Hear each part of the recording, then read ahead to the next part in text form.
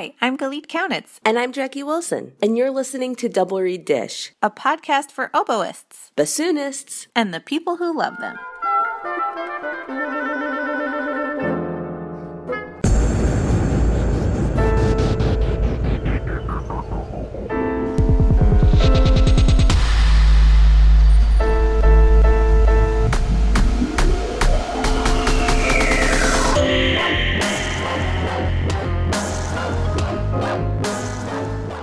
So we are here coming to you live from downtown Atlanta at the Georgia State University Double Reed Day, and we are with our host, Laura Dahl. Laura, tell us a little bit about what's going on today and the history of this awesome event.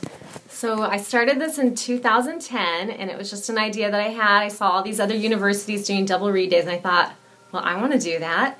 I didn't really know how to do it, though. It's not like there was ever a class in college that said, this is how you have a Double Reed Day. So I emailed Martin Schuring and Jeff Lyman, and I said, hey, I want to do this. Will you guys come for free? And they said, yes.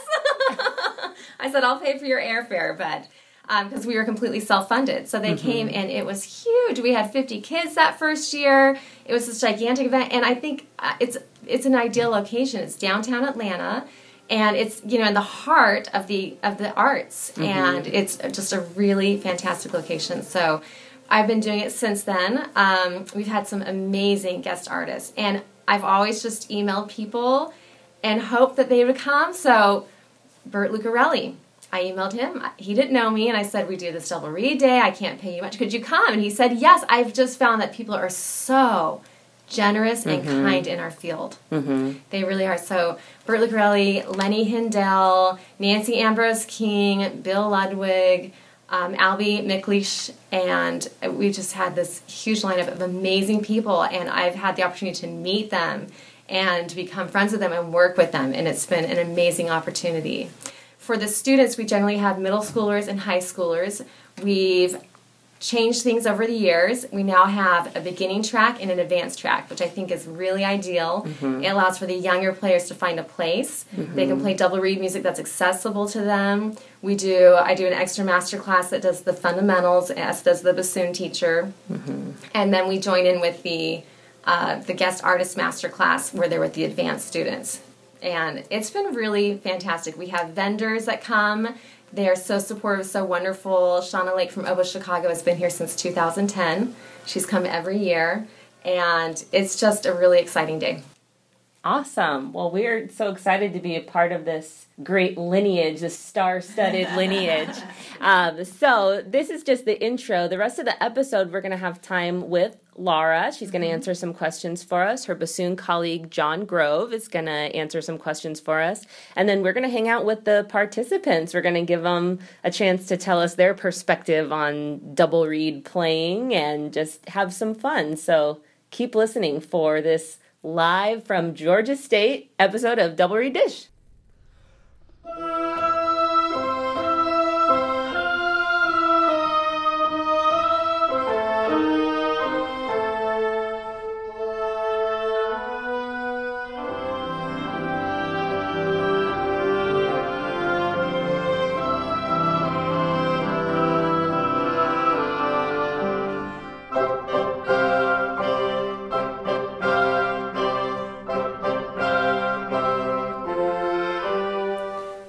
We are so excited to welcome to our first ever live podcast, John Grove, instructor of bassoon at Georgia State University. Welcome, John.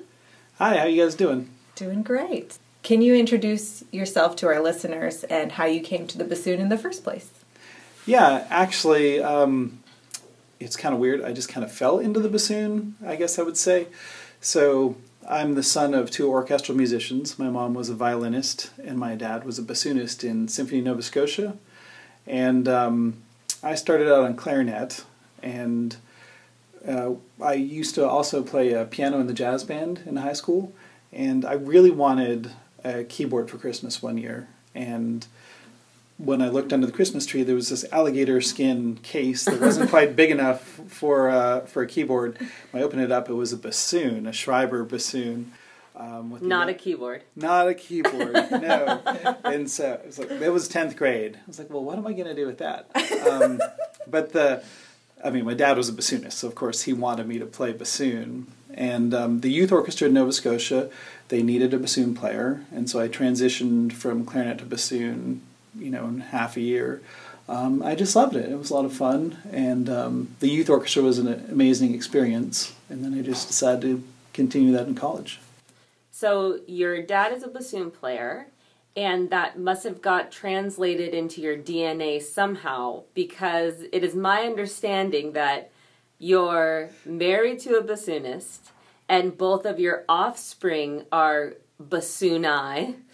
And so what is the bassoon connection here? What do you think is it genetic in bassoons in your blood? What, and how many reeds are going on in the house at any time? And do you play quartets? We do. We play bassoon quartets at Christmas. We go to nursing homes and do that. I love it. Cute. But yeah, I met my wife at a bassoon symposium, which is crazy. We met at the John Miller Bassoon Symposium in 1994. Okay. And then, we started having kids. When they came of age to choose an instrument, my oldest, Chandler, he was like, well, I'd like to try clarinet or percussion. And I was his band director because I also have another life of teaching middle school and high school band. I'm like, well, why don't we at least try the bassoon? And he loved it, which was great. And so he still plays bassoon now. He's going to Georgia Tech and plays in their symphonic band. And then his younger brother, when it came time for him, we like to handicap all our kids with double reed instruments. So we didn't want them to be in competition, so we actually got him an oboe. Okay. And then when it was time for class to start, he's like, you never really asked me, and I just kind of want to do bassoon too. Oh, no. And so he's currently a senior in high school and still plays bassoon. Amazing. More under duress now at the moment, but Same. That's the case for everybody at some point, I guess. And then my oldest is actually dating a bassoon player as well, so it's pretty crazy. We played quartets with him and his girlfriend last week. Is he going to be totally embarrassed right now? Probably. So tell us more about your training and educational journey and how you came to Georgia State. Okay, so I went to Acadia University in Nova Scotia, and then when I graduated, at that point I was, already connected with my wife, and I moved down here, and just started getting into freelancing and everything, and so I've freelanced in Atlanta for 22 years now or so, and I was invited to the Georgia State faculty about 4 years ago. So, and I've had a great time here, really wonderful kids, and it's a great working place. A lot of fun. So you're here at Georgia State. As you mentioned, you also are a band director. And one thing we really strive to do with Double Reed Dish is to be a resource for students and colleagues in the field alike. So could you tell us maybe about a challenge you've had in your career or a musical struggle that you've overcome, or even as a pedagogue or teacher, something that you've had to kind of address and overcome in the course of your career? Yeah, well, I've been very fortunate to be in an area where there's a lot of freelancing to be done. So, but the challenge has really been just to hone my craft. And if I were to really single in on one thing, it's I have a really slow tongue. Okay. Right? So Same. It's important for me to be able to know how to double tongue. And it's just a challenge, for everybody out there who's tried it, it doesn't come naturally for most of us, I'd say. I will say, though, that when I was learning to play all of my instruments, I didn't actually tongue on the reed to begin with. Like, I started on recorder before clarinet. Mm-hmm. Then when they gave me a clarinet, it's like they didn't tell me I was supposed to tongue on the reed. Then when I moved to bassoon, they didn't tell me I needed to tongue on the reed. So it wasn't until partway through 12th grade that somebody said, are you actually tonguing on the reed? Do you feel your tongue touching the reed? And I said, no. I'm like, well, you're supposed to do that. I'm like, what? That seems crazy. I know, but it's that's gross. But you can't see. You can't see in somebody's mouth. So actually, if I hear an unclear articulation, I always ask this: do you feel your tongue touching the reed? Yes. And most of the time they are, but every now and then you still catch somebody who's not. But anyway, going back to learning how to double tongue, my wife and I were hired to play with the Atlanta Opera, and there was a section where just the bassoons were playing. We're both playing in unison, but it was super fast, and neither of us could tongue fast enough. So I just sat down, I woodshedded it until I could double tongue. So that way we could both play the gig. Yeah. But otherwise, one of us was going to have to say, sorry, we can't do this. Or teamwork, and you could tongue every other note, Yeah. and she could tongue the opposite notes, and you could divide and conquer, right? Yeah. If I can find the part, maybe I'll go back and we'll try that together. We'll see how that works out. Would you send that to us? And Alternate tonguing. Yeah. It's a new In technique. stereo. So you are a freelance bassoonist. You are a band director. You are a father. You are a husband. You are a teacher. How do you approach balancing all of these different aspects of your life and career? And what advice would you give about work-life balance? Well, I'm very fortunate to be a teacher, and one of the great benefits is that you have the summer to regroup. So this summer I did a lot of reed making. I have 15 blanks ready to go, which, now that the freelance season is picking up, I need to start working on this. But really, you need to be prepared just to put a lot of hours in the day. I wouldn't say that we're always balanced, but when come Christmas time and you have all your church orchestra gigs and the Nutcracker and everything happening, sometimes we'll be both putting in 16-hour days. And our kids be like, "What? You're not home again tonight? Right. Maybe next month." See you never, kids. Yeah. But at some point I think that's in any occupation too. At some point, if you need to get where you need to be, you just need to be prepared to put in a lot of hours. That's good And then, advice. Squeeze practicing in when you can too. Right. So, in your career as a bassoon pedagogue, and possibly as a band director as well, do you find yourself giving common advice to young musicians? I guess what I'm trying to say is there something you find yourself saying over and over? Is there a common issue you find with the young musicians you work with? Yeah, well, I think in this day and age where there's so much technology and so many things we can be doing, that our life gets kind of fragmented. And so as much as I can encourage them just to, you need to unplug and sit there in your practice room and woodshed. Because we're all looking for a quick fix. Yeah. But, 95% of the time, those fixes are going to be coming from repetitions. What about advice you can give us on reed making, says the oboist. Well,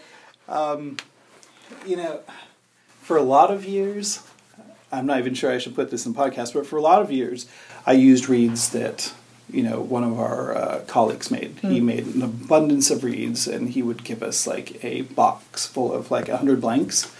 And, we would go pick through there and find ones we liked. But, it's important to tailor your reeds to your own playing. And so over the past, 4 or 5 years, I've gotten much more serious about making sure I'm playing on ones that I crafted. Yeah, so recently I've been really trying some different experiments and try some different styles of reeds. And there's a great resources out there for bassoon students. It's in ebook or iBook by George Sakakini. And I've been using that and encourage my students to get it as well. And then I also have been taking some advice from Barry Stees. He has a great blog on reed making. And so all of my blanks at home are currently wrapped with rubber bands. So if you need to figure out what that means, you need to go read Barry Stees' blog. But yeah, just fantastic resources are out there now that we have, blogs and all the stuff. So in addition to the bassoon, you play a lot of contrabassoon. So I'd love to hear how you feel that's added to your playing, or what increased opportunities you think the contra has brought into your life, and any hints you have for conquering the beast. Yeah. All right, so I really love playing contra, and I would say, as a bassoonist, that's really my primary instrument when it comes to freelancing. I play with the Columbus Symphony, with the ballet and whatnot when they need contra. Occasionally when they do Rite of Spring with the Atlanta Symphony, I get to go in and play that. Okay. And that was actually my first gig in Atlanta. Was I had come to town. I was just getting to know all the players in town. So I went and got a lesson with Dan Dowdekin, who was the contra player in the Atlanta Symphony 20-something years ago. And then he introduced me to Carl Nietzsche, the principal, after a lesson or two. And Rite of Spring was coming up in their season, and so they were very gracious to hire me at a tender age of 24 maybe, to play fourth in contra for Rite of Spring, and that just blew my mind. But there's something about the contrabassoon, just the richness of sound. I know it's not as technical as other instruments, but like in the Brahms symphonies, it just adds so much color to what's going on. So I always like to make the English horn player in front of me turn around and smile. That's always good. Yeah. When you can make the English horn player smile. Better than turn in disgust, which is what usually happens when I play contra. I'm not saying that doesn't happen too, but Crap. but yeah.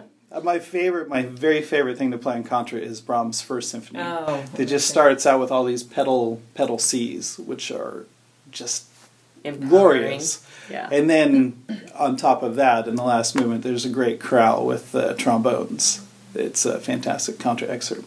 So yeah. this might be a stupid question, but what is the like when you switch from bassoon to contrabassoon? Do you have to do anything different with your mouth shape or with the way that you approach the instrument? Is there an adjustment period? Yeah, I mean I can go back and forth interchangeably with all the woodwinds. Really, I mean, a lot of people, I think, with their students are like, "Oh, you can't double on this or that." But starting clarinet. When I came to Atlanta, I actually did some of the Broadway stuff. So I could play clarinet and bassoon and saxes in shows and things. So we did The Producers, which was insane because I had bassoon, contrabass, clarinet, bari sax, clarinet, tenor sax. And there must have been one more because I knew I had to carry 6 things into the pit. But with bassoon and contra, I mean, the contra uses a lot more air, a little bit of a looser embouchure. But as far as advice to kids for playing contra, I mean, you need to find somewhere where you can get a decent instrument to play. We're very lucky here at Georgia State to have a Fox contra, which is a really nice instrument. There are a few other universities in town that have some good contras, but it's hard to get experience because there aren't a lot of instruments out there. So you already said that you met your wife at a bassoon symposium. So I'm going to assume that's one of your favorite double reed day gathering memories. But yes. We are all here today for the Georgia State Double Reed Day. And so I want to know if you have a double reed day memory that stands out in your mind as your favorite or notorious baby. Ooh. Well, it's always a lot of fun to work with the kids here. Students that I have that go to Georgia State, and then the kids that come in from the community as well. So that's always fun. I also have some kids who have come from my high school, Mount Vernon Presbyterian School. We've had some oboe players coming from there, and we'll have one tomorrow. But I think the most fun I had was last year when I actually played a contra solo, and contrabassoon doesn't get very many solos. So I found one to work up for it. And so that was a lot of fun because I had to do a little bit more woodshedding on contra than I normally would. Well, and it's such a point of fascination for double reed students who have never seen or heard one before. Yeah. I find that they tend to be the most excited about the contrabassoon. And at my double reed days, we get that a lot. Is there going to be a contrabassoon there? And it's this kind of mystical being for a lot of them. So tomorrow, actually, I'm going to play a solo called Peg Leg Pete. Which is this obscure generic bass instrument solo. It's for tuba or contrabass clarinet or whatever, but I found it in our solo library. It's wow, I've never played this. So it's really fun. It's got a little cadenza, and it has all these cues in the piano score that apparently there's a concert band arrangement. And so I was trying to research that because I thought it'd be fun to do at the school that I teach at. Yeah. And I even emailed Boozy and Hawks, and they're like, yeah, it's out of print, we can't cut it, so I may just rearrange it. Well, maybe one of our listeners has it. There you go. If you guys have the orchestral score or the band score to Peg Leg Pete, let me know. Well, and flexible scoring is one thing, but the contrabassoon actually is peg-legged, so this is true. I think we know what the composer's intent That should have been the original instrument. John, it's been such a wonderful conversation. We always love to close by asking what advice you would give to a young musician who aspires to have a career like yours.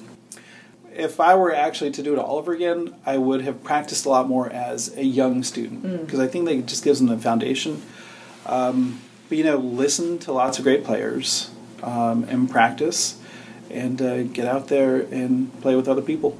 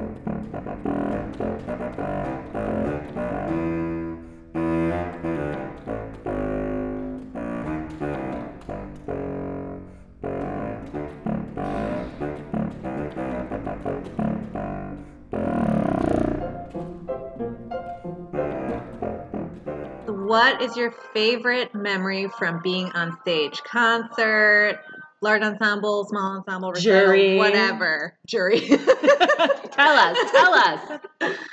So I have to say that my favorite concert was actually very recent. It was back in February for the College Band Directors National CBDNA National Association that was held in Tampa, Florida last year.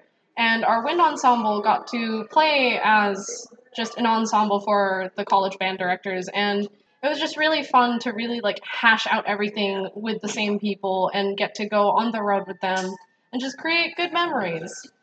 Well, it's probably in band. I remember in 7th grade we were playing a bunch of songs like Take On Me and stuff, and it was really fun to do. That's probably my favorite concert that I played. We also played other lots of fun songs, but that's probably my favorite. Okay, so this one time I was at Georgia State, and it's my first semester, right?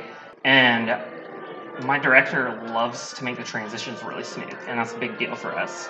So I thought I was going to be smart, and I put the next piece of music on the center flute stand, because that's where I thought I was sitting. Uh-oh. But really, actually, I was sitting 2 rows back. So Oh, no.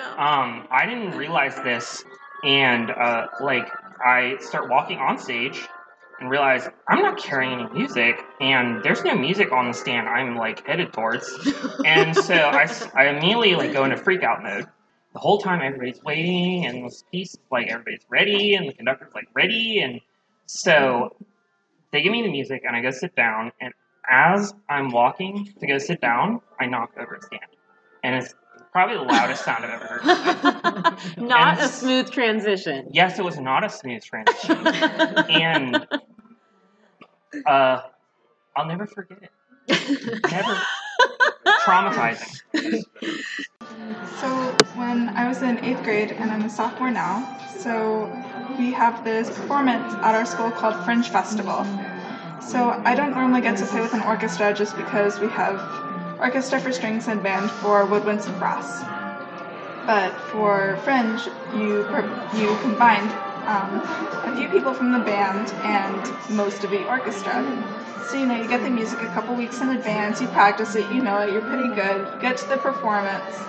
So I'm sitting next to this oboe player who graduated that year, really good at playing the oboe, at least in my opinion, because I just started. And I'm like, okay, I'm using this really old store-bought reed, and it'll be great. And so we start to play Mendelssohn. Mm-hmm. And my reed decided to squeak as loud as it possibly could. No. And it died in the middle of the concert. Oh, and I'm no. like, what do I do? I don't have a backup reed. So I keep trying to play it, maybe I'm just not blowing hard enough. So I bite down as hard as I possibly can. If you've ever played a double reed, this is not a good idea. And blow. So I just emit this long, drawn out, out of tune squeak. Honk! This is not a good idea. And My favorite memory was when our high school played the Static Waters. One thing that was really hard for me was I never counted rest, and there's like a bajillion rests throughout that piece. Uh-oh. And so I would just be like just counting or counting, and then when I don't come in, my teacher would yell at me, and then I was happy at the end because I finally learned how to count my rest. My favorite concert was last year. I went to McEachern High School and we performed in the Music for All festival here at Georgia State, and that was pretty fun. The music was great. We got high rewards, or we received high honors for it. Actually, our last piece, Magnolia Star, one of the adjudicators, he came on stage and told us he absolutely hated the piece, but it wasn't because of how we played it, it was because he just generally hated the piece. And overall, that was a very good day for me.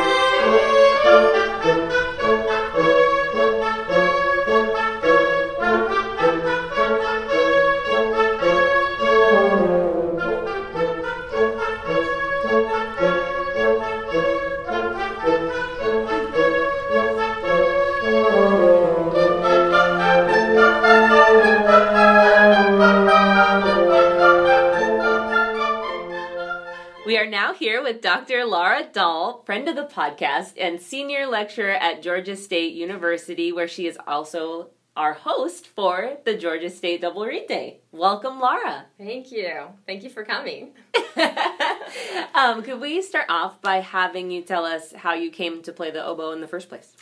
Sure. So my dad is a band director, and he has 5 children. I'm one of 5, and he wanted to have a woodwind quintet really, really bad. And so he picked our instruments for us. So I really had no choice, but he kind of picked them based on her personality. So my oldest sister, she's super nice. She got the clarinet, and then I got the oboe, which I really don't think is a compliment. And then my brother, they wanted him to be a nice guy, so they gave him trombone. And then, so that kind of left out the woodwind quintet. Yeah. My little sister, they tried to do bassoon, but she gave up after 2 weeks. Okay. I went to musical theater. She's the black sheep. And then my little brother did the French horn. Okay. We were so close. But he started brainwashing me from a very young age.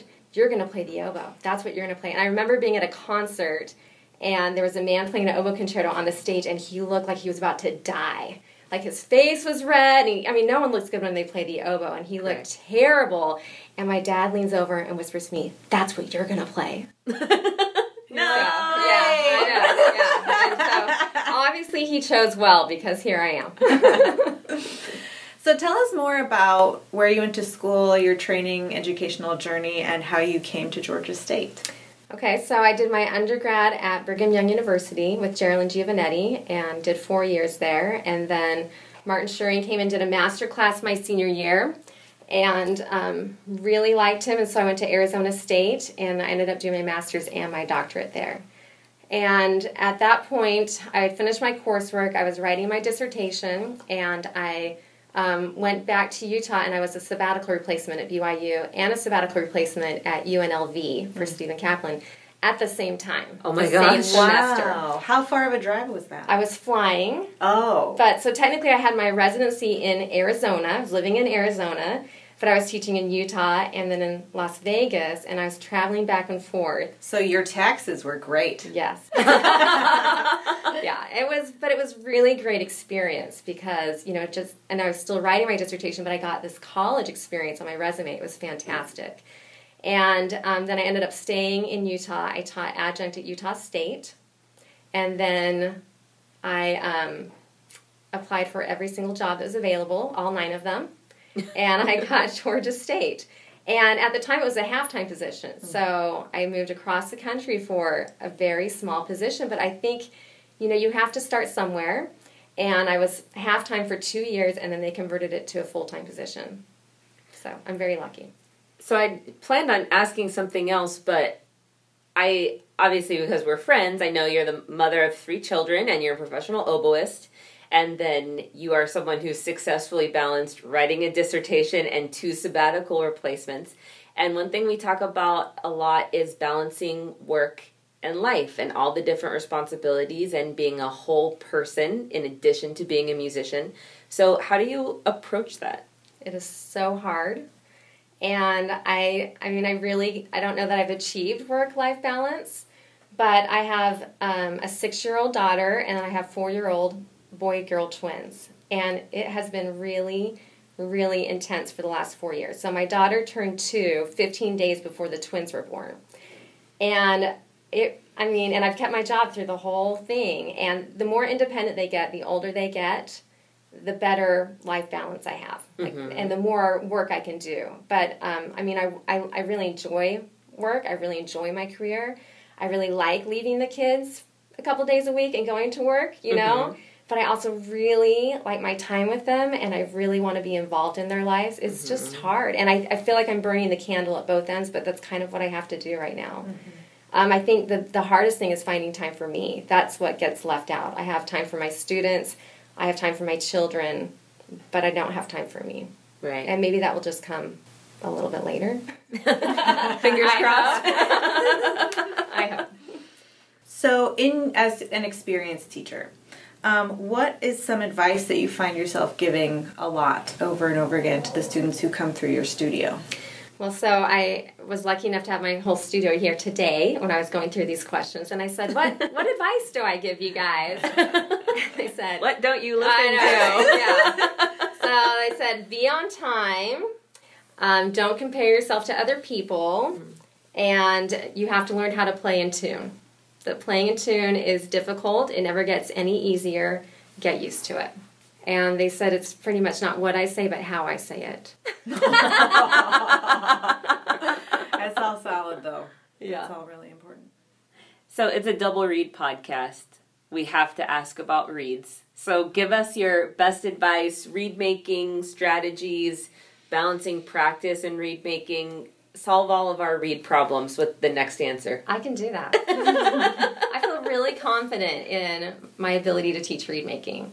And I feel like a lot of that is from studying with Martin Schuring. He's such a rational, analytical person, and he has just broken it down. And so when I first was making these, it was like a mystery, and everybody, I don't know how to do this. I don't know what to scrape on, but it's all a process. And I think it's really important for a beginning read maker to make the read look right. Like, it needs to look good.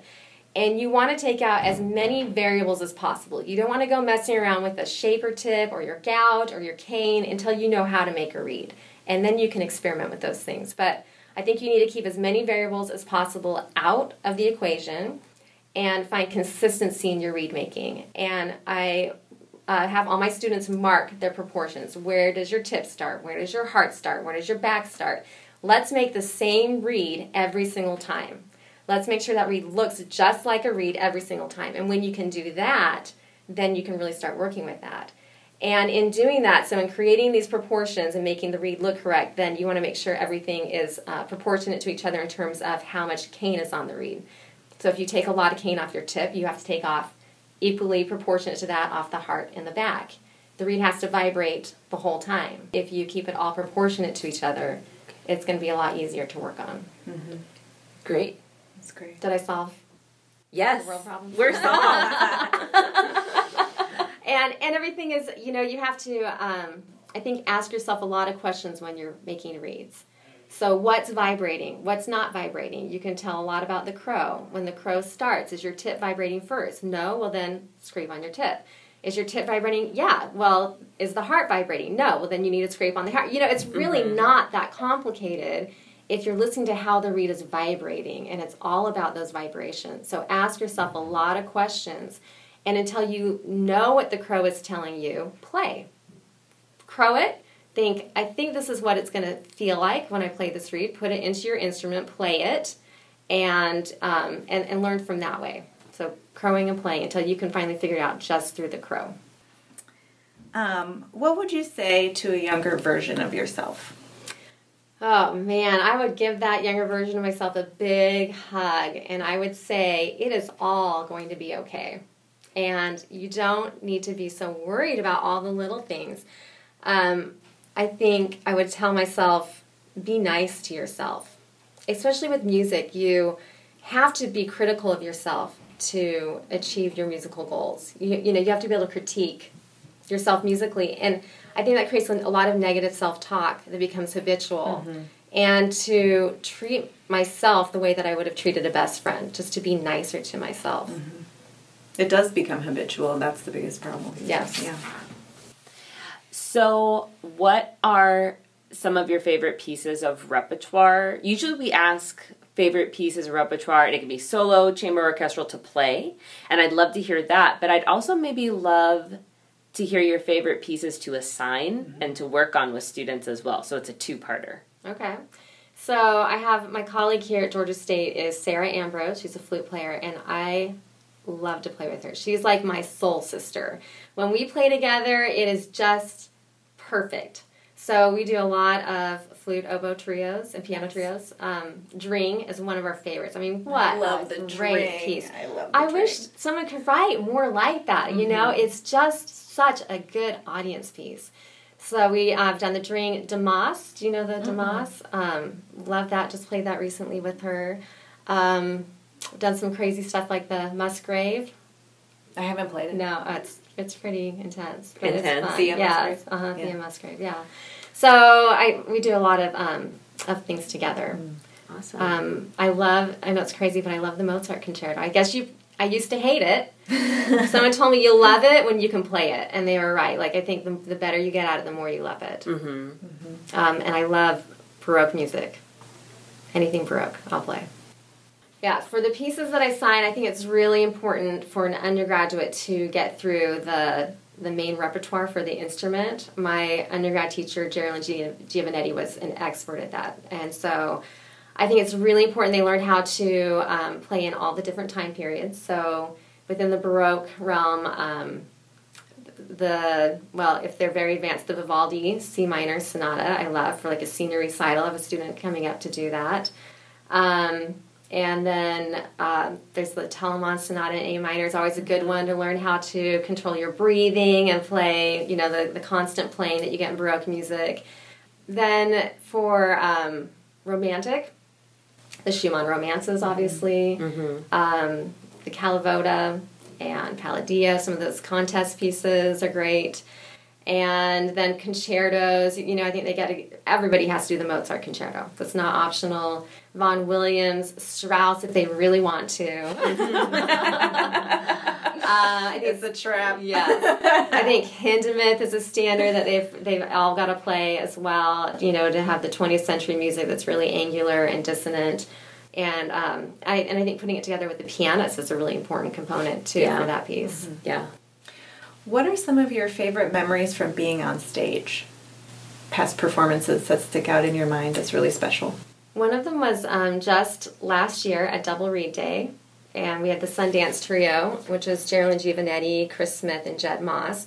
And Jed Moss is a pianist, and he played the Dring with Sarah Ambrose and I, and we played just the second and third movement, but it was just so fun. It was like you come off and you just have a high. You just feel so happy, and it's not one of those times when you come out and you can say every single thing you did wrong, right? You're not even aware of that. It was just pure enjoyment, and I wish it was always like that, but it's not. But it was just wonderful. It felt really great.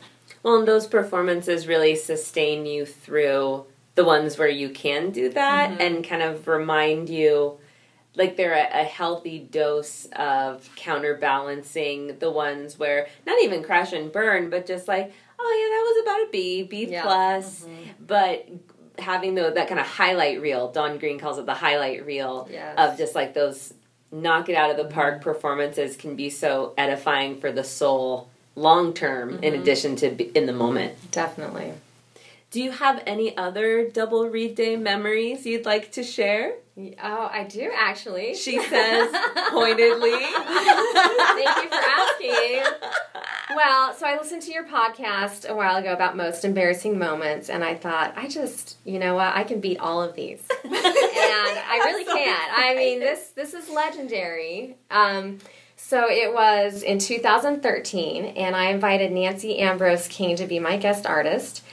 And I had never met her, so she didn't really know me from anybody. And so she came, and also Lee Goodhue from Ithaca at the time. She's the bassoon colleague. I was pregnant with the twins, and that morning I was feeling really terrible, and so I kept popping Zantac, which is anti-nausea, and I just was not feeling any better. And Nancy could tell. She said, you know, I'm just going to listen to your rehearsal just in case I need to fill in for you for the artist recital. And I'm like, okay.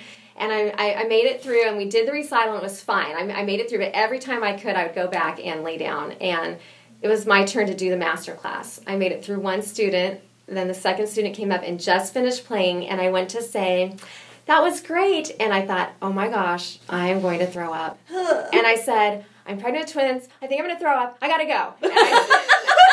And I put my elbow down on a chair, and I ran off the stage. And when you come backstage, and Jackie and Galit can see this, there's this tiny little ramp, this tiny little slope, which you probably haven't noticed yet, but you will. This tiny little ramp, and the door hadn't even closed yet between backstage and the stage. So all the children, the kids on the stage, heard me then throw up. I didn't make it to a trash can. I didn't make it. It went everywhere. And it went on the ramp. So because I'm on this ramp and I just threw up everywhere, I slipped in it, fell down, and then threw up again all over myself. Yeah. In front of Nancy Ambrose. Yeah. Meanwhile, 5 feet away, Nancy and Lee are sitting in the dressing room, and they hear it all. And thankfully, nobody saw it. But they stick their heads out and they're like, oh, sweetheart, oh, I'm so sorry. And it was just, I mean, the great thing is Nancy will never forget me. And I have to feel good about that. You know, every time she sees me, it's like we really bonded. It was awful. It was so bad. I went home. It turned out it was a stomach bug. I thought it was just pregnancy nausea. But my husband he was on his way with our 1-year-old at the time, in the back of the car, and he called and he said, Julia just started throwing up too. So that's when I knew that it was a bug. So I went home, threw up the rest of the night, didn't finish double read day that year. It was terrible. Once you're on that train, you can't get off. Yes. Yeah. I mean, the story gets worse. Martin Schuring was here. He was visiting because he was doing a masterclass at Columbus the same weekend. Carlos Coelho was here as a vendor. Midwest was here as a vendor. Shauna Lake. It was a huge, huge event. Everyone got to take part. And everyone got to see my puke everywhere.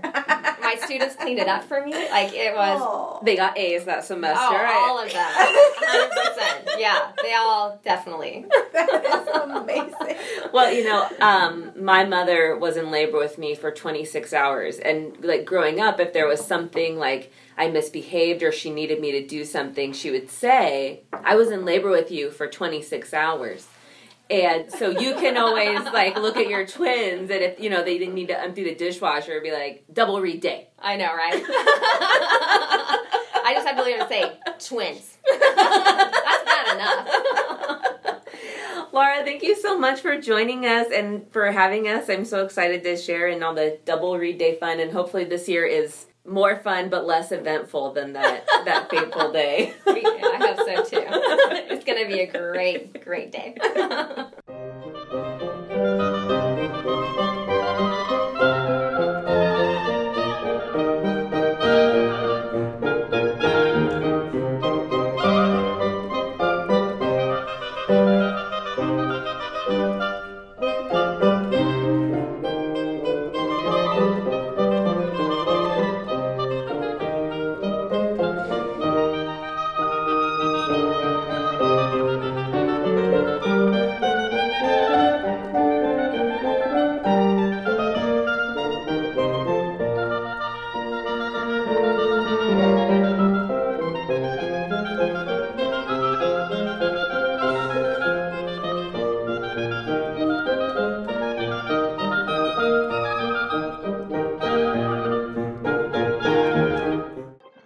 So what has been your favorite part of the day so far? My favorite thing about Double Read Day was just being able to play one of my prepared pieces and then getting feedback from it. Because I am self-taught, and so a lot of the things that I do, I don't know like what I'm doing wrong versus what I'm doing right. So it was good to see. It's always good for me to be able to have someone come in and instruct me on the right path of what to do. I'm just enjoying every second of just getting to learn more about my craft and be able to share it with people and learn with people. Definitely the master classes. It was both the most nerve-wracking, but also it was, again, you mentioned how it's always a privilege to get to talk about the gray in the music, and I haven't been the best at getting the black and white of music down before anything important so far, but I buckled down for this event to just kind of start fresh for the year. And so I was just kind of super glad to be privileged enough to work on the interpretive stuff of music. Probably like being able to be with other people that play your instrument, because oboes and bassoons are kind of rare instruments. So it's pretty nice to be around people that you can relate to so much. My favorite thing is getting to see my amazing friends and colleagues do their jobs and be amazing at them. Yay! Perfect answer.